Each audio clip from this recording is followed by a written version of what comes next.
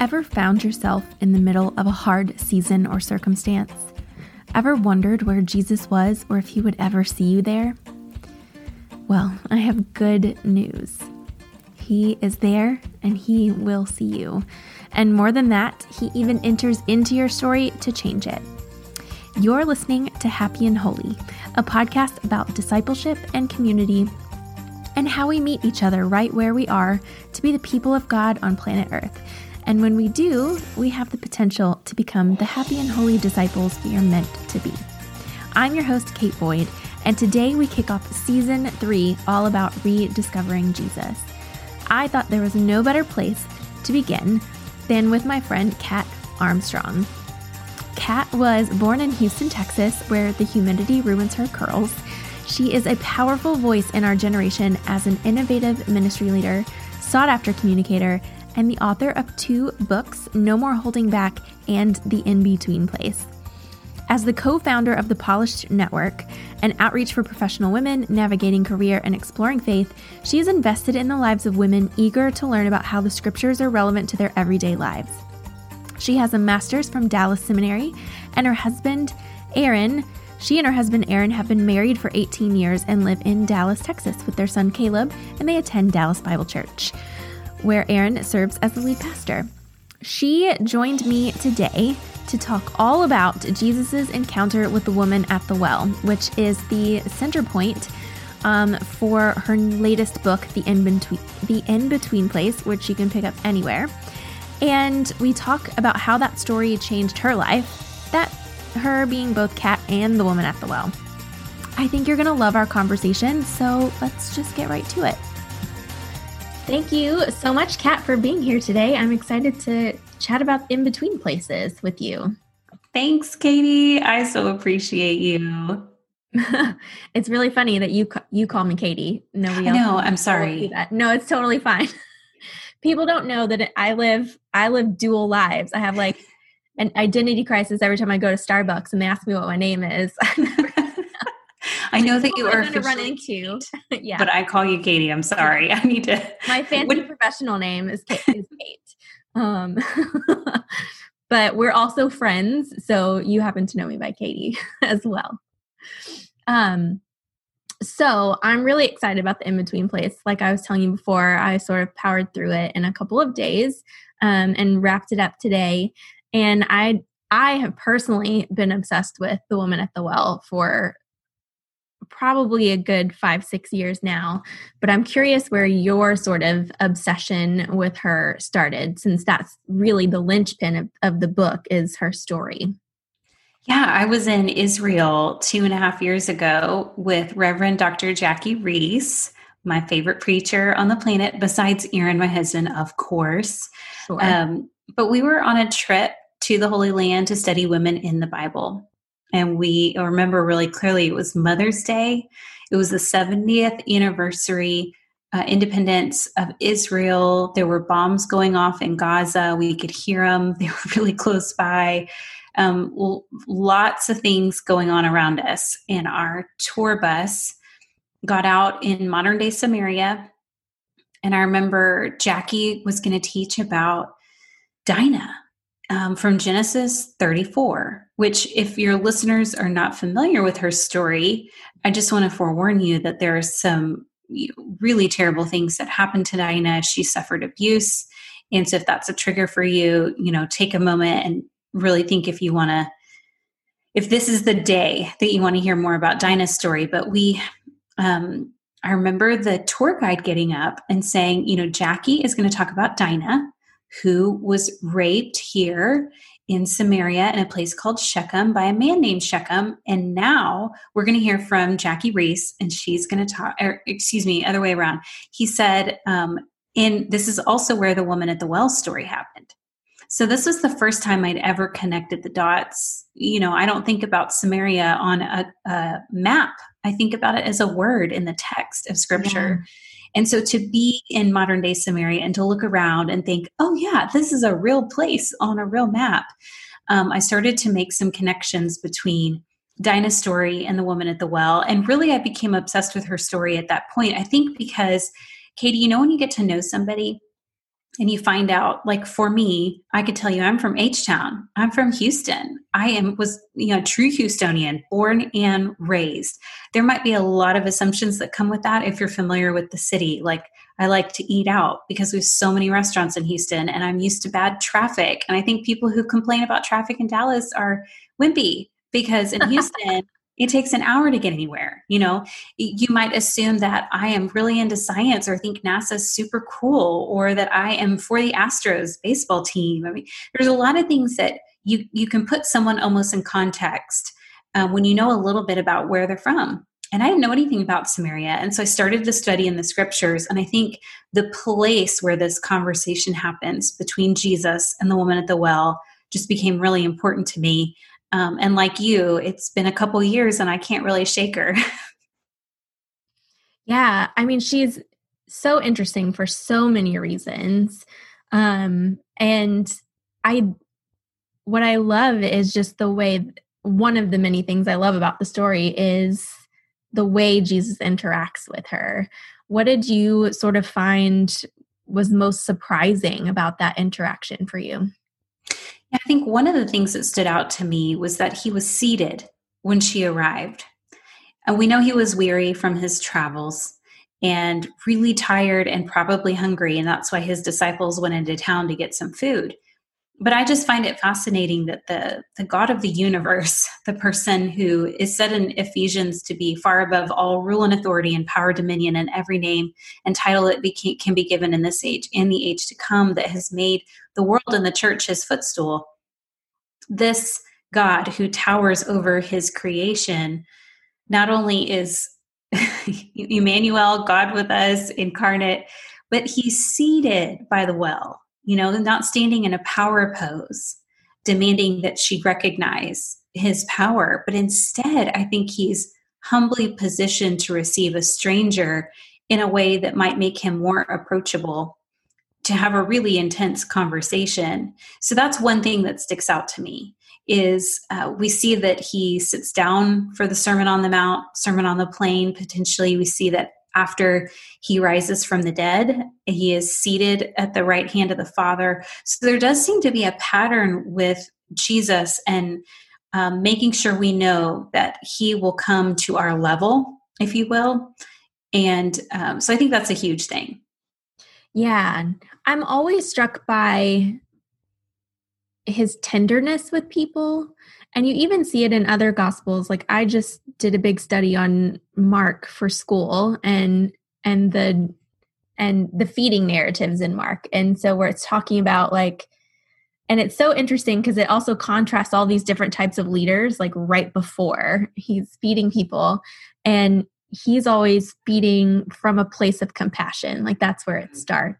And so It's so interesting to me. Like you just think about this, like you were saying, this big God who becomes a human and shares our needs. But even when he may be feeling them, he still sort of has this compassion and view to be able to say, oh, let me take care of you too.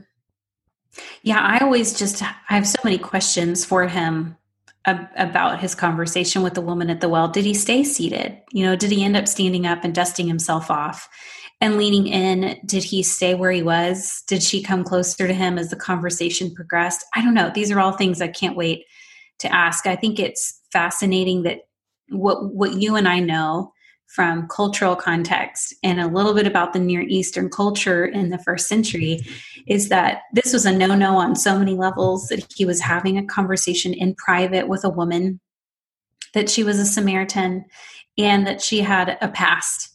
And so she's the least likely person that he would talk to, and yet he has the longest recorded conversation with her in the New Testament. I think even that is emblematic of who Jesus is, that when it comes to the vulnerable and the marginalized and the overlooked and the unimpressive, and even those that are cast out of society, that he not only purposely engages with them in compassionate dialogue, like you mentioned, but spends considerable amount of time when we know his ministry was so short.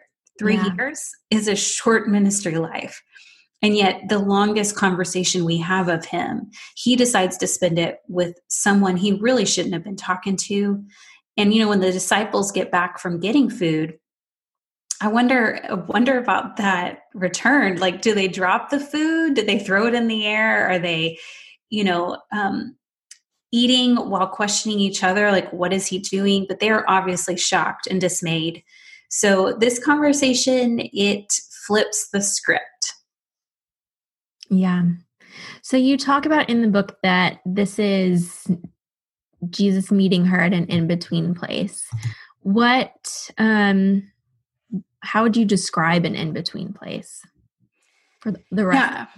Yeah, that's a really great question, Kate. There's like macro level. On a theological level, you and I and the rest of the world live in between the resurrection and Christ's second coming. So in some sense, theologically, we're all in an in-between place because we all live in this. God's kingdom's been inaugurated, but it's not yet complete. So we endure suffering, but we look forward to the future and hope.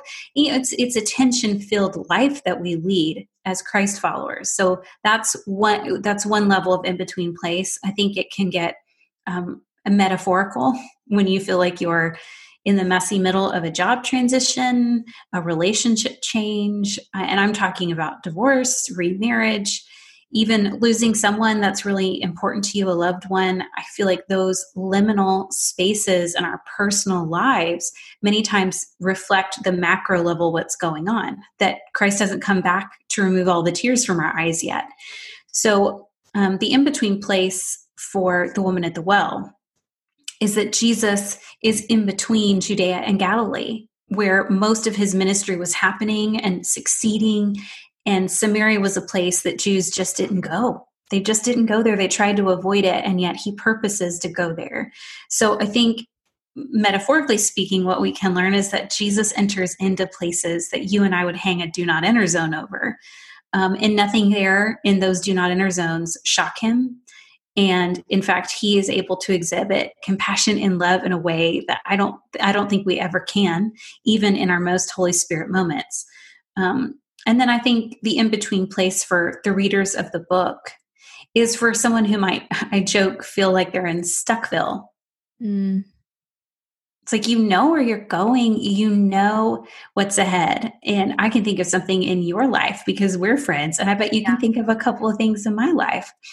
But I think for anyone who's reading it, they're going to be asking themselves questions like, how did I end up here? Like, how long am I going to be here? Why does it seem like everybody else got ahead a lot faster than I did? Why does my journey have to have all these pivots? And I've been saying lately, I've pivoted so much, I'm dizzy. Yeah. I don't want to be in between. I want to have arrived to my goal, to my place, to my title, whatever it is that we're looking to get to. Yeah. I mean, and in the year of our Lord 2020, who cannot relate to being stuck, right? Like, I feel like it's hard not to look at what's happening around us and being like, oh, I can't imagine what being stuck's like. Like, because whether it's being stuck in our house because of quarantine or being, all the big plans that we had plans to travel or to do this or that. And none of that panned out this year. They gone. All those plans, gone. I know. I always joke that I was so ambitious with buying a planner for 2020 that the most ambitious thing we did all year was very ambitious of me. I should have known better. That's not like me. Yeah, I hear you. I think for some people, they feel like they're on a precipice. Like, oh, I'm just right there. I know I'm so close to getting where I've been trying to get to. I think for others, we feel like we're on a cliffhanger. Dangling from death-defying heights going, if the wind blows, things kind of game over for me in this relationship, in this job, in this economy. So, it's funny, Katie, when I pitched the idea about this book, never heard of COVID-19. I'd never Googled how to design my own face mask. And so it's just interesting because when I pitched the idea at the time, we all felt like, "Ooh, this is kind of heavy and intense. I don't know if this will really serve a purpose in the body of Christ." And now here we are, and I feel like it was so providential that I was willing to say, "I don't know. Sometimes I feel despairing.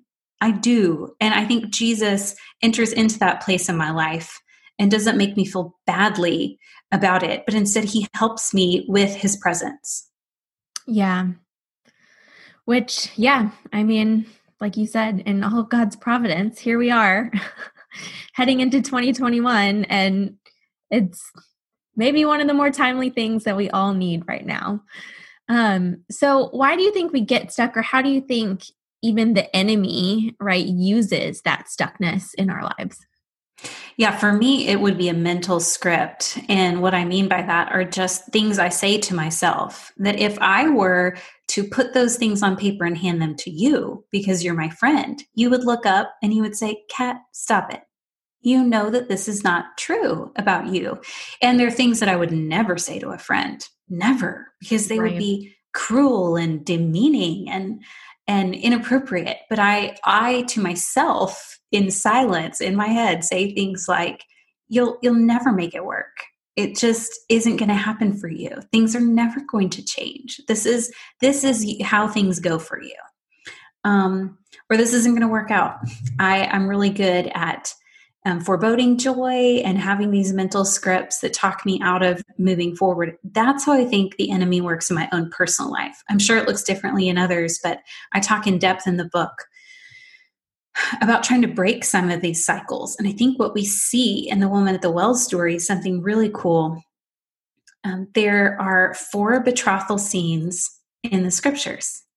And when I say betrothal scenes, I mean a moment in time that's recorded for us that shows a man seeking a wife and doing so at a well.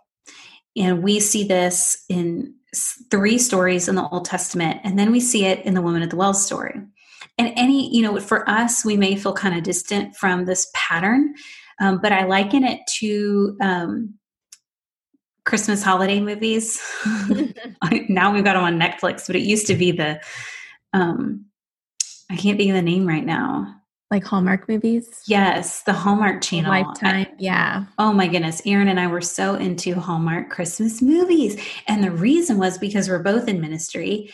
And within 60 minutes to an hour and a half, a nice little bow would be put on this cute little story that had the same ending. It was a happy ending. And we didn't care that it was the same plot and the same character and the same story, just in a different scene.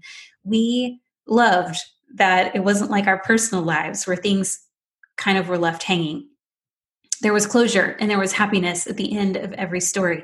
And so in the same way that we know where a Christmas Hallmark movie is going, we know where it's going, how it's going to end. People in the time of Jesus that knew about the woman at the well story would have been anticipating as they read John's account, "Oh, we've seen this before. A woman at a well with a man.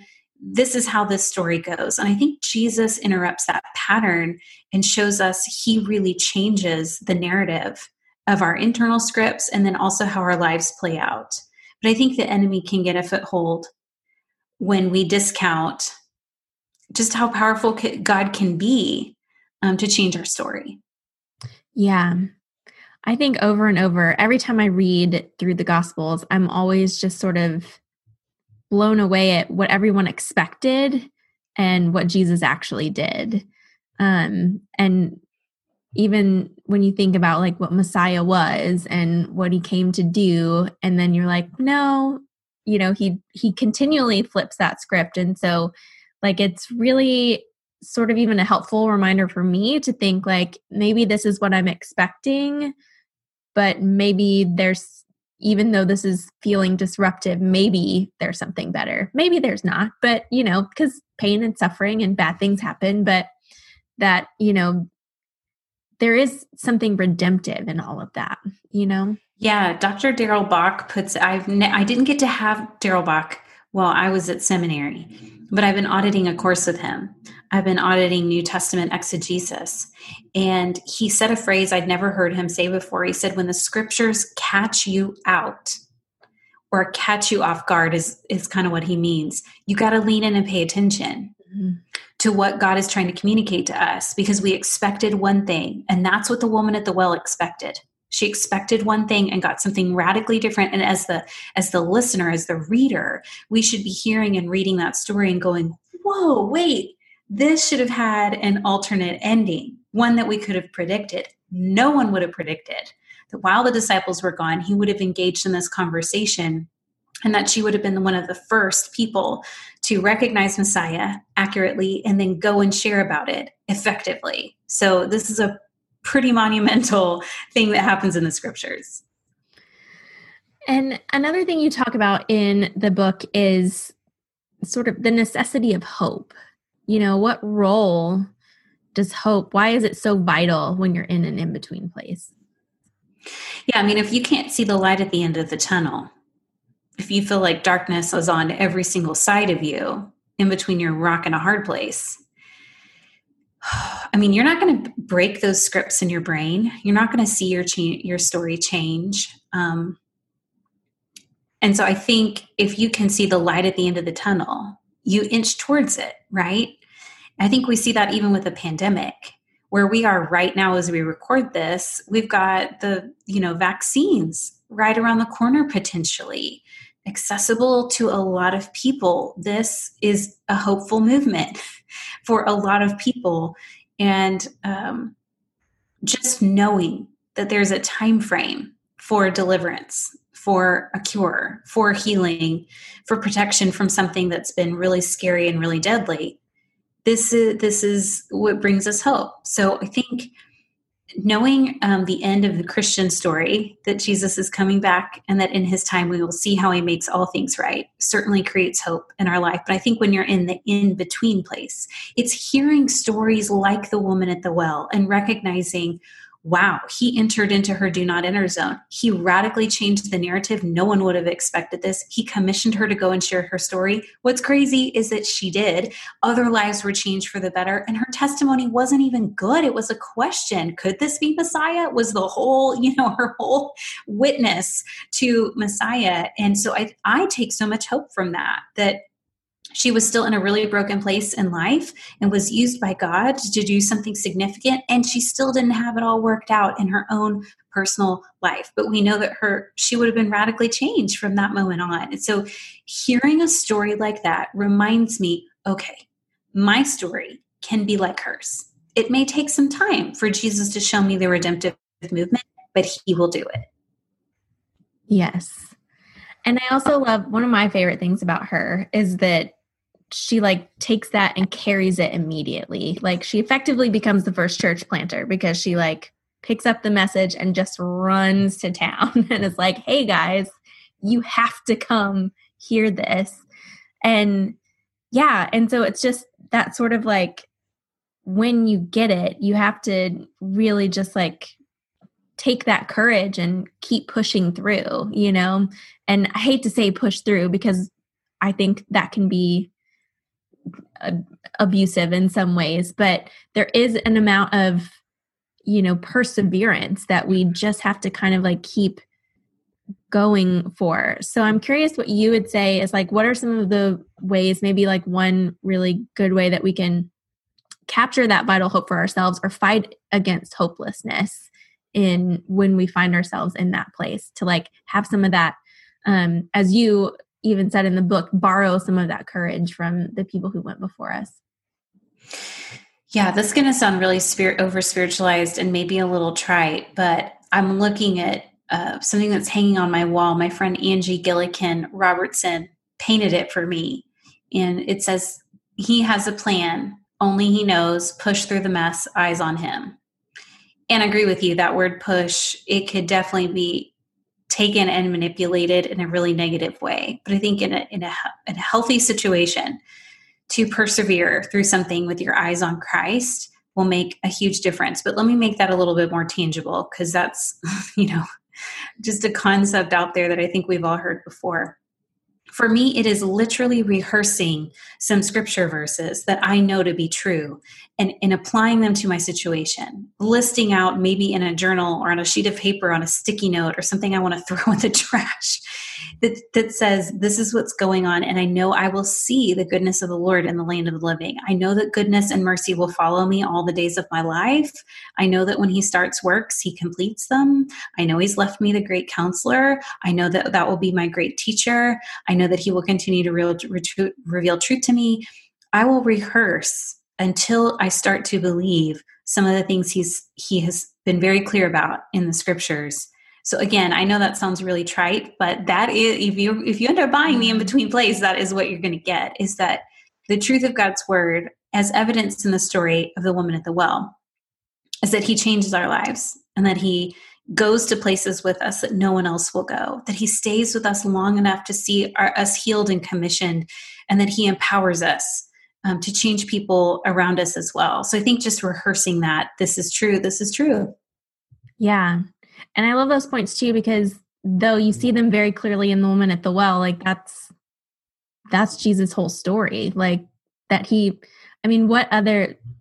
there aren't really other gods who do that, right? Like he comes and he becomes and lives and shows and takes care of all of that. And then now we are now that embodiment, which is, when I think about it too long, it feels really heavy, but it's also really joyful and exciting and powerful, you know? I wish we had the rest of the story. You know, the story ends by John telling us that so many people in her city got saved. They had to see for themselves. Jesus ended up staying 3 days with them.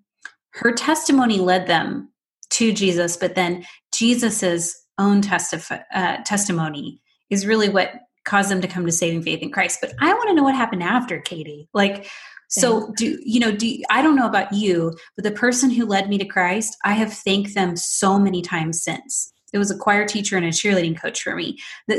One of my friends, Carrie, who discipled me, the first person who taught me how to pray, I can't tell you how many times I've reached out to her over the years and been like, thank you for teaching me to pray.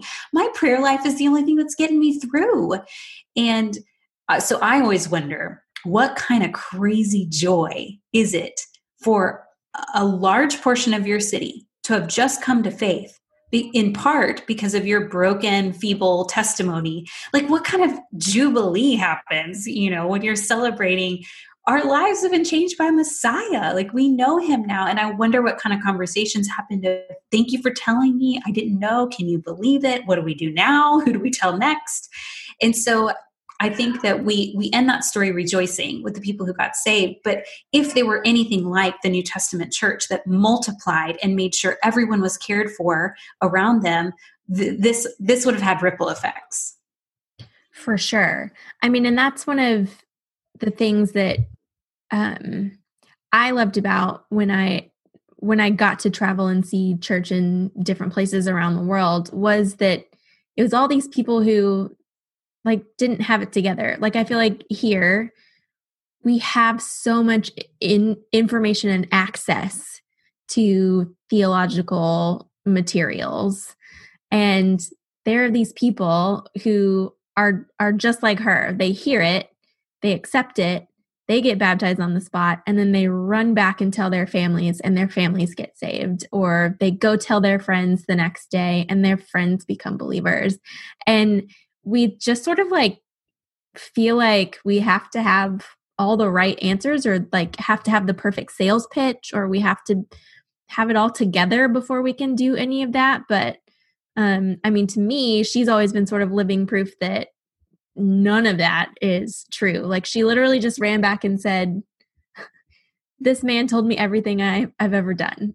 That was it. That was her sales pitch. That's the whole thing. That's the whole story. Yeah. I mean, she didn't have time to go to seminary. Yeah. In between her conversion and this commissioning and her testimony, saving people's lives, she didn't have any time to do Bible study. She didn't have any time to be in discipleship. She So those are all wonderful things. I'm all about the Bible study. I loved my time in seminary, and that making disciples is a priority in my life. She was used by God, and we can be used by God in our messy middle. We don't have to get out of our in-between place. So she doesn't leave Samaria, more than likely, right? She probably lives there, maybe the rest of her life. Yeah. Her circumstance may not have changed. She needed that, the man that she was living with to survive because of that culture. So we don't know if those things changed, and yet she had been redeemed. So I think it should bring us a lot of comfort and release us from the burden of perfectionism and wanting to arrive. This liminal space we're in is it's part of life. Yeah. And God works here as much as he works in the arrival space too. Man, I'm excited to meet her one day. Me too. We'll have to sit at the same table. Yeah. In the heavenly Starbucks system. We'll grab some coffee. Love it. Yeah. So as we wrap up, as you know, this season is about Jesus and how we think about him and what we love about him. And so I would love to hear from you. What is your favorite thing about Jesus? My favorite thing about Jesus is that he dignifies women, that he values their voices, that he treasures the way that they were made, that he protects their bodies and their livelihood, that he trusts their testimony, that he believes women. And I love the way Jesus treats women, and especially women that were of the wrong ethnicity.